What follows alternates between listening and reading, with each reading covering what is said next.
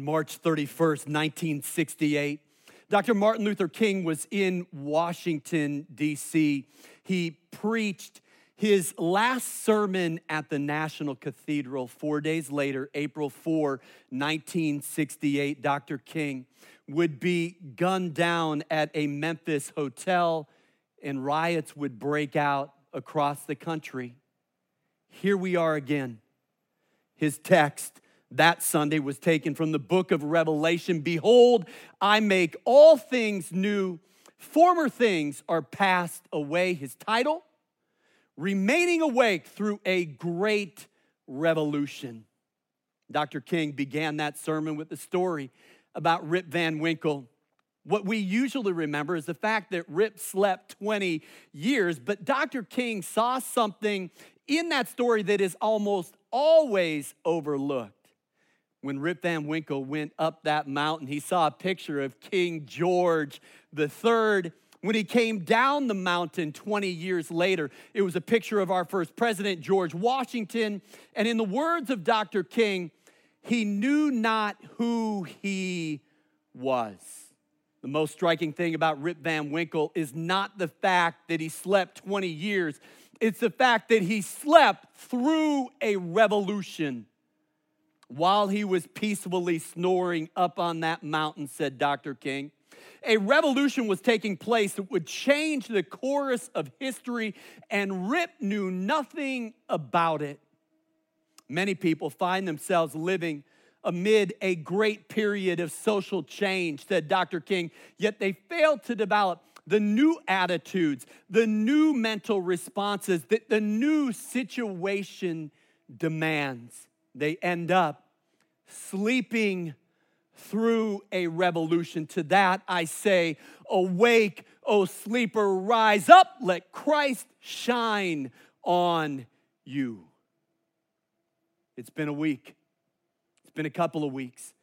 It's been a couple of months. It's been a year. I don't think any of us has lived through anything like this. None of us could have imagined on January 1, 2020, what the future would hold.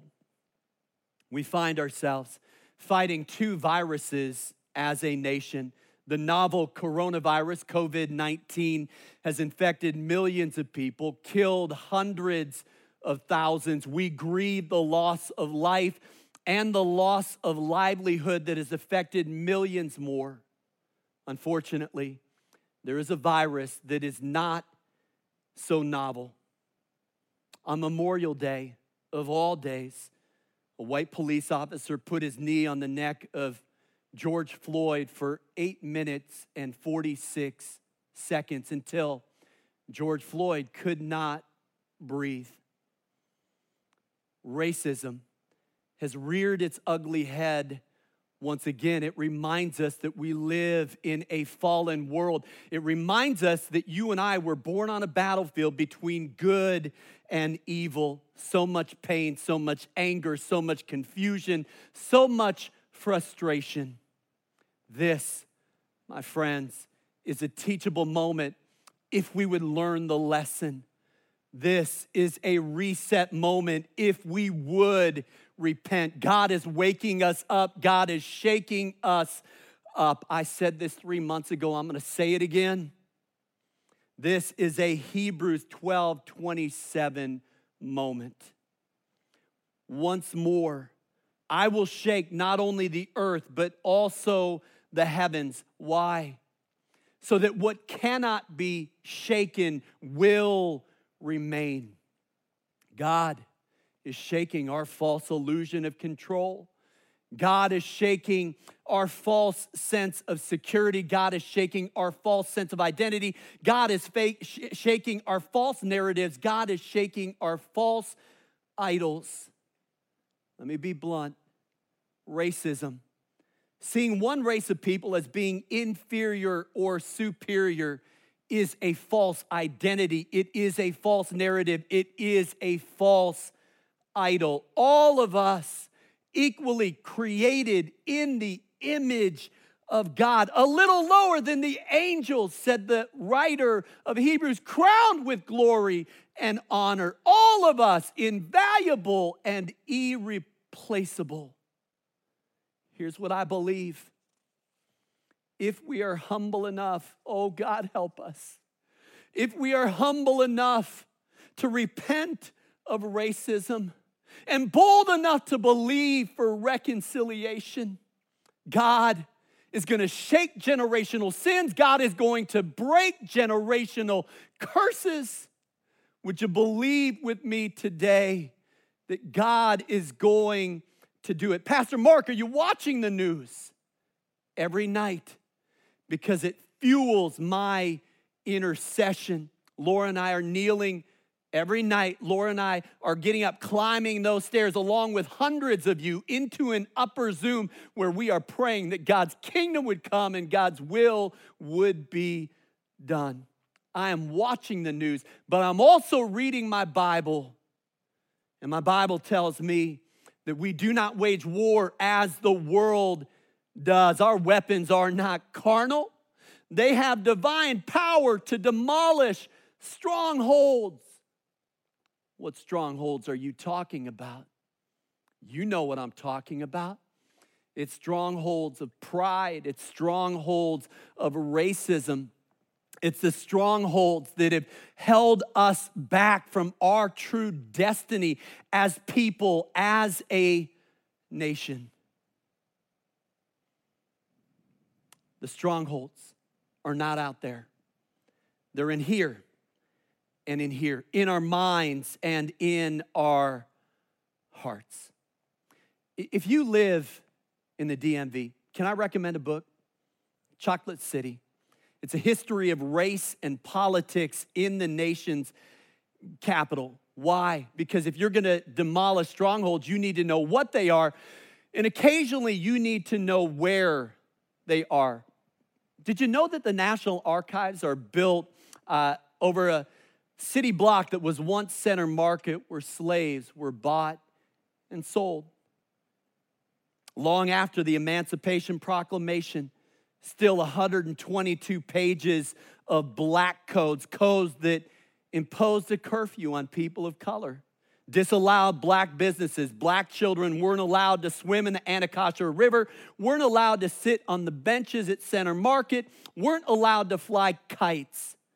Those codes were eventually abolished, but it's a lot easier to change laws than it is to change our hearts. We need to know that on June 11, this coming Thursday, June 11, 1787, James Wilson and Charles Pinckney proposed the 3/5 compromise. Slaves were counted as 3/5 of a person. God, forgive us. God, help us. God, heal us. Cosmetic surgery isn't going to cut it. Behavior modification isn't going to get us where. Virtue signaling is going to set us back. We need something more than that. I have a friend, Bishop Walter Harvey, who says you have to see different before you can do different. We don't see the world as it is. We see the world as we are. All of us have filters, and that's the challenge with a message like this. Thousands of you watching this, and so I am trusting the Holy Spirit to take the words that come out of my heart and allow you to hear my heart. I'm praying that you would have ears to hear and a heart to receive. To my black brothers and sisters, I'm white. I am who I am. I don't know what I don't know. If you knew how unqualified I felt right now. But I remember someone saying once that God doesn't call the qualified, He qualifies the called. I know that this is a moment for those of us who are white to stand up, to step up, and to use our voices to proclaim truth. And I want you to hear me. I want to be an Aaron and a Hur to heavy hands. I want to bear the burden. I want to lend my hands and lend my heart. We had planned on kicking off a series this weekend called Unshaken. It'll have to wait.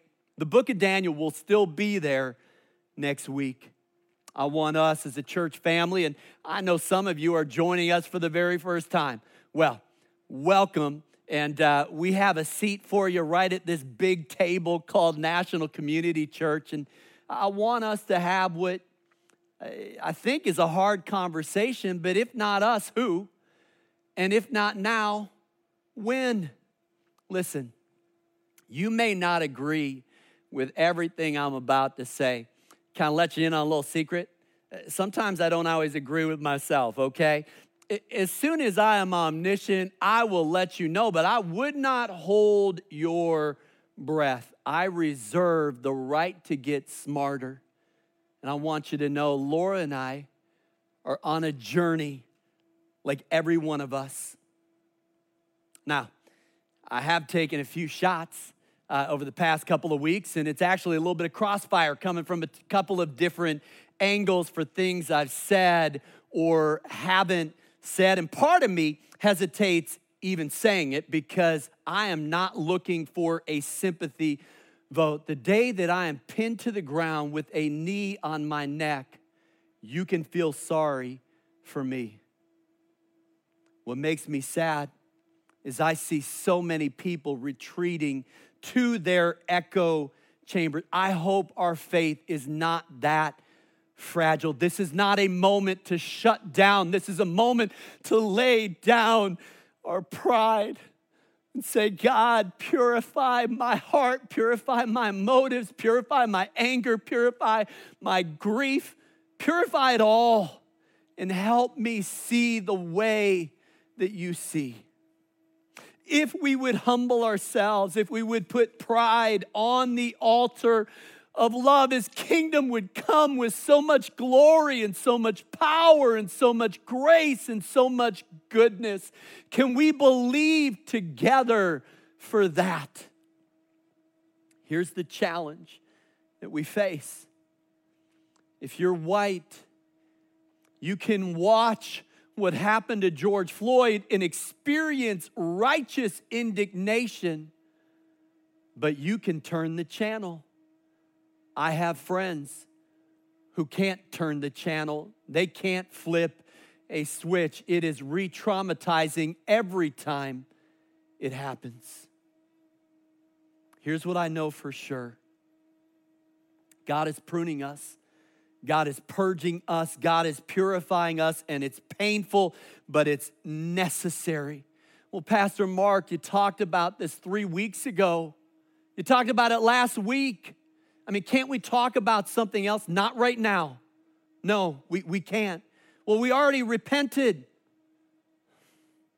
Listen, we need to press in right here, and we need to be in this moment and say, Spirit of God, if we don't learn the lesson, we're going to be right back here in 52 years. Can we believe for our children and our children's children that God would break this curse and set us free? Listen, there are so many things that we care so deeply about at National Community Church. Listen, I echo what Deb Porter, one of our leaders at our Capitol Hill campus, said a couple of weeks ago. She said, you don't go to a breast cancer march and say colon cancer matters too. This is a moment where we lean in. Now, I don't pretend to have all the answers. I don't even know all the questions. I don't pretend to have all the solutions. I don't even know some of the problems. But here's what I want to do. I want to cast a vision for reconciliation. I want to lay a theological foundation, and I want to challenge each and every one of us not to sleep through this revolution, but to step up and step in. In the sermon I cited at the outset, Dr. King said something you've heard quoted 100 times. We must face the sad fact that 11 o'clock on Sunday morning, when we stand to sing, we stand in the most segregated hour of America. It wasn't meant to be that way. Ephesians 4, there is one body, one spirit, one hope, one Lord, one faith, one baptism. There is one God and Father of all, who is over all and in all and through all. And that makes us black and white, Asian and Latino, Native American, Pacific Islander. That makes us brothers and sisters.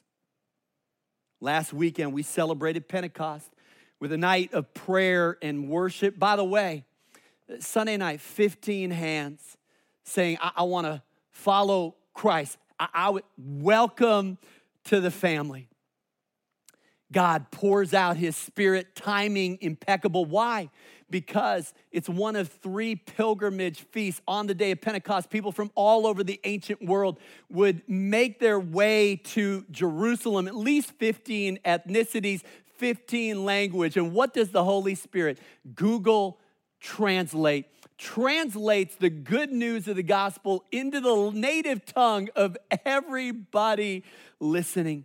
Listen, we need the Holy Spirit to Google Translate once again. And I'm talking about all of us that speak English.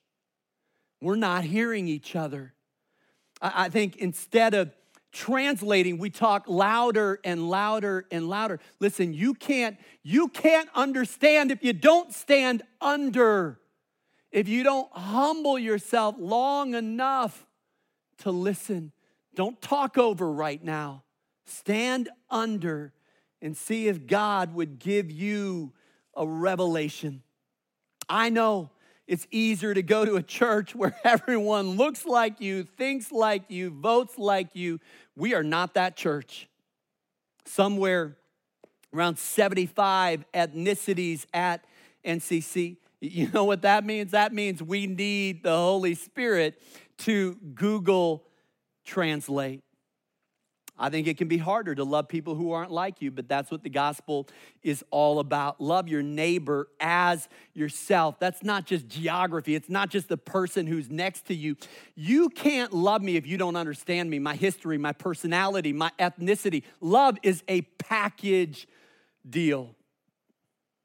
Multicultural is our history, goes all the way back to the day of Pentecost. And multicultural is our destiny. Without a vision, the people perish. We find ourselves at a moment in history where we need leaders to lead.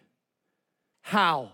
By casting a vision of what can be and what should be.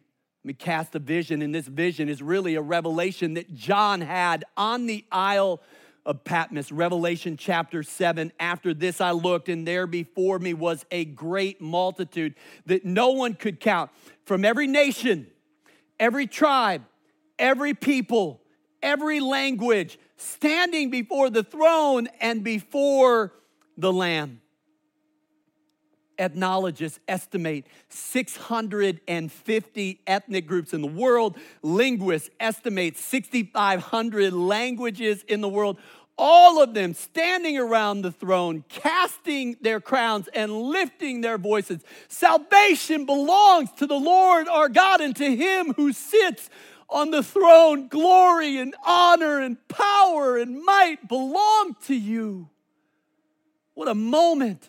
That is our destiny. Every ethnicity worshiping God in its own way. Every language worshiping God in its own words.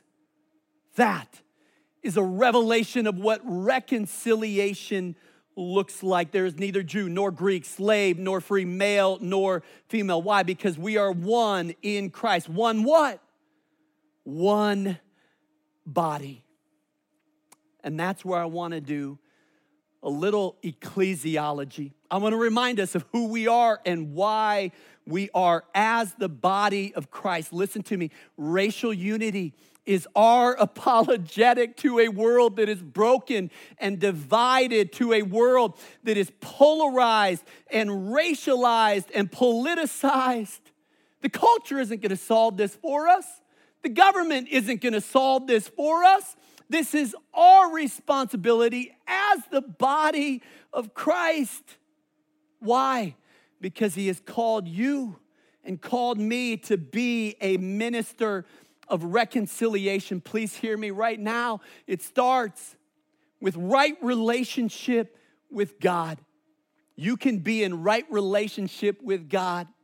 Listen, for God so loved the world that he gave his only begotten Son, that whosoever believeth in him should not perish, but have everlasting life. The wages of sin is death, but the gift of God is eternal life in Christ Jesus.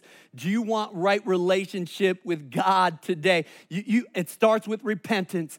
And that vertical repentance, listen, when we're in right relationship with God, turns into horizontal reconciliation. It's the cross of Jesus Christ.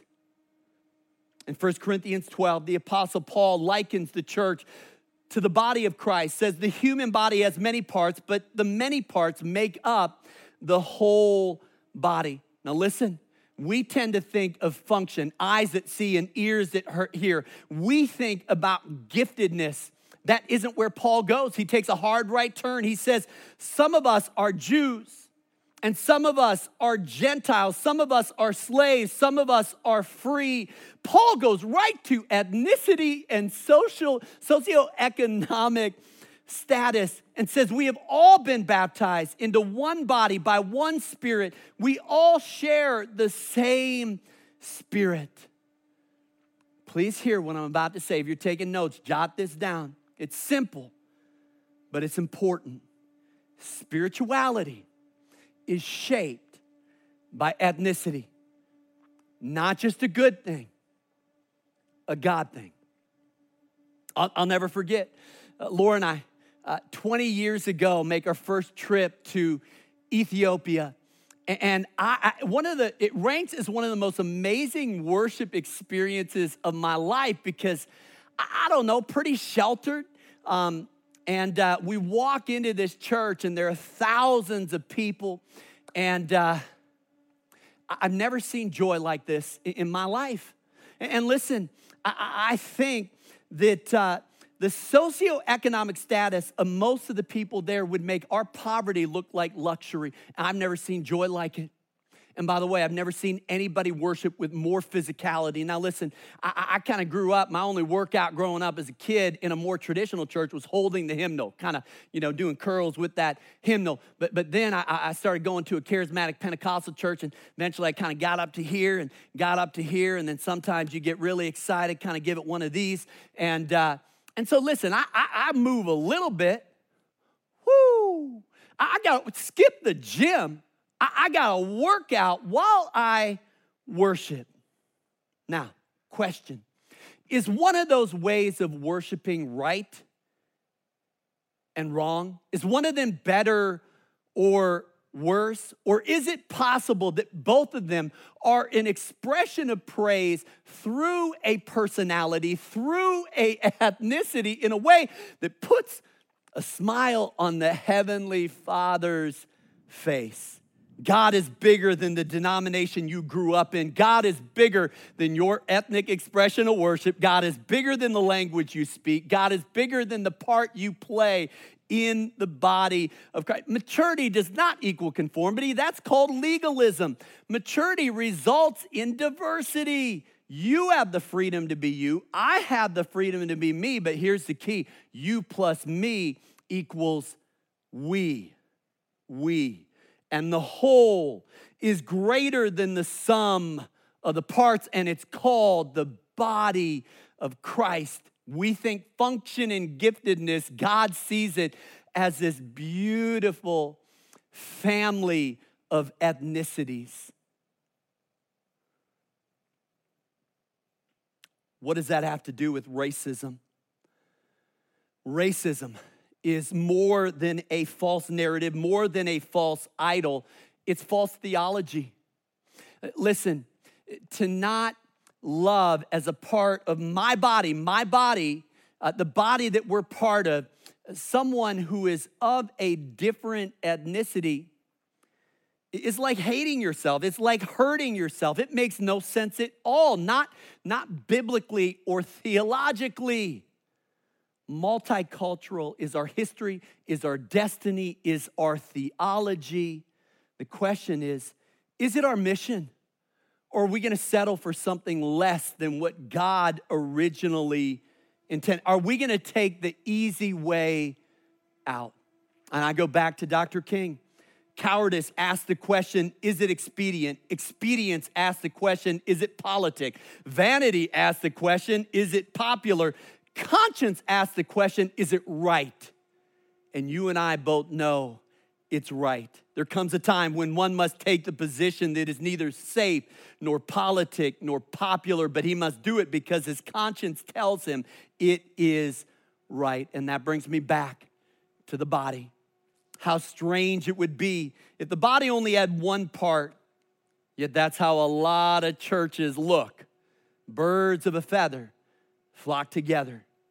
The eye can't say to the hand, I don't need you. Head can't say to the feet, I don't need you. To my black brothers and sisters, I need you. To my Asian brothers and sisters, I need you. To my Latino brothers and sisters, I need you. We need each other.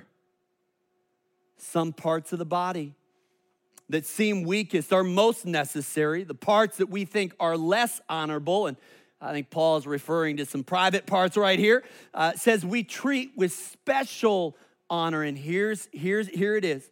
We carefully protect those parts. I want to talk about that for just a minute.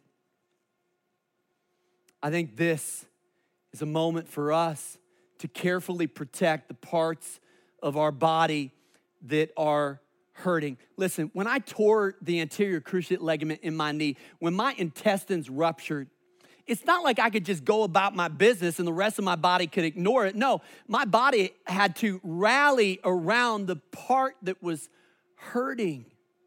And I think this is that moment for the body of Christ.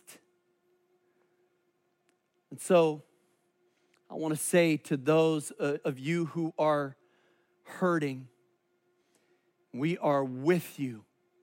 We are for you. Now I want to be careful. We aren't you. Let's not play that card. Let's not pretend that we think we know. In fact, let me just go off on a tangent right now. Book of Job. As long as Job's friends were listening, they did fine. Then they started talking. What did they do? They started offering advice based on their experience, but they aren't the one who experienced the trauma. We have lots of opinions about other people's pain. Don't interpret their pain through your past. I think that's called prejudice. This week, Laura and I listened to a podcast. A friend of ours, Christine Kane, interviewed Dr. Anita Phillips, a mental health advocate counselor, made us think, made us cry. And she talked about her approach to counseling. Now, this will be familiar to some of you who are in that field. It's trauma-informed counseling. Listen, you have to approach people understanding the pain that they've experienced. If someone has been bitten by a dog and there is a fear of dogs, listen, I don't care how friendly your dog is, you've got to approach that person understanding the trauma. That's what love is. I think we have got to take a trauma-informed approach and understand the hurt and understand the history that we have. That is called being the body of Christ. I'm out of time. What do we do now? What do we do now? Well, I think the things I'm talking about don't happen overnight. Now, I know this for sure. We better stay grounded in God's word. We better keep climbing the stairs to that upper Zoom and praying. We better keep putting on the garment of praise for the spirit of heaviness. But I want to share some of the strategies, some of the ways that we're trying to mobilize as a church. ncc.re/reconcile. If you're a parent, we're going to do a parent share event on faith and race. So many of you are having difficult conversations. We want to have you have those conversations and believe that they're going to be redemptive. We're going to be launching Be the Bridge small groups. Our staff is going to go through that study. We're going to continue to gather in the upper Zoom. Listen, we'll keep mentoring, we'll keep having reconciliation lunches, but we got to double down right now. Dr. King said, the hour has come for everybody. I'm going to ask it again. If not us, who? If not now, when? So much more I want to say. So much more that needs to be said. I'm going to give Dr. King the last word. There was a time when the church was very powerful. In the time when the early Christians rejoiced at being deemed worthy to suffer for what they believed. In those days, the church was not merely a thermometer that recorded the ideas and principles of popular opinion. It was a thermostat that transformed the mores of society. We are here for such a time as this, for such a place as this, to stand in the gap, to be a house of prayer, a house of healing, a house of reconciliation for all people. It's time to turn up the love and turn down the hate. Turn up the righteousness and turn down the rhetoric. Turn down the fear. Turn up the faith. Turn down the pride and turn up the humility. Turn down the violence and turn up the gentleness. Our posture, so critical right now. We're going to operate in a spirit of humility. We're going to operate in a spirit of gentleness. 2 Corinthians chapter 10, verse 1. That's how we make our appeal to the world. That is the beginning of demolishing the stronghold. Don't sleep through this revolution. Lead it. Be salt and light. Be light and love. Be the hands and feet of Jesus. Be the peacemaker. Be the minister of reconciliation. Be the hands and feet of Christ to a hurting world. And finally, family, I want you to know you're loved by God and you are loved by us. And the invitation that Jesus extended thousands of years ago, it's an open invitation for you. You can feel it. You hear him calling your name right now. Come to me. All you who are weary and heavy laden, Jesus takes a trauma-informed approach to us and says that, listen, my yoke is easy, my burden is light. Would you give your pain? Would you give your hurt? Would you give your sin? Would you give your past and your present and your future? Would you give your life right now to the Lord Jesus Christ? Would you surrender your life to his lordship? Would you be reconciled to God in this moment through Jesus Christ? If that's you, if you're at our online campus, would you just raise that hand right now? Listen, we want to help you take that next step in your journey. Our prayer team is ready and waiting to pray with you and pray for you. And our worship team is going to come and lead us.